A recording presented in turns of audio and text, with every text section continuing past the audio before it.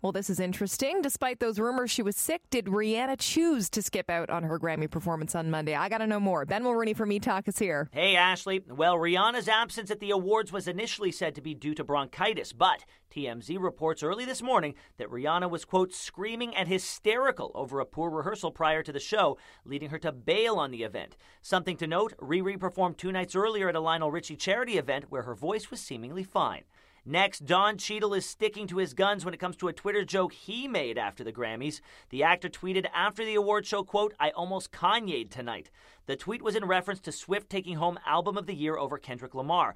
And Cheadle hops back on Twitter yesterday to clarify, saying, "Tweeps, I'm not a Taylor hater. I think Kendrick's album is stronger and more deserving. That's all my opinion."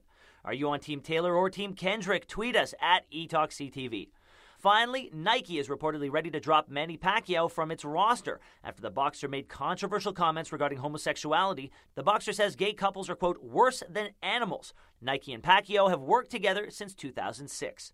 And on E-Talk tonight, our interview with Hugh Jackman on his new movie, Eddie the Eagle. All that and more at 7 on CTV.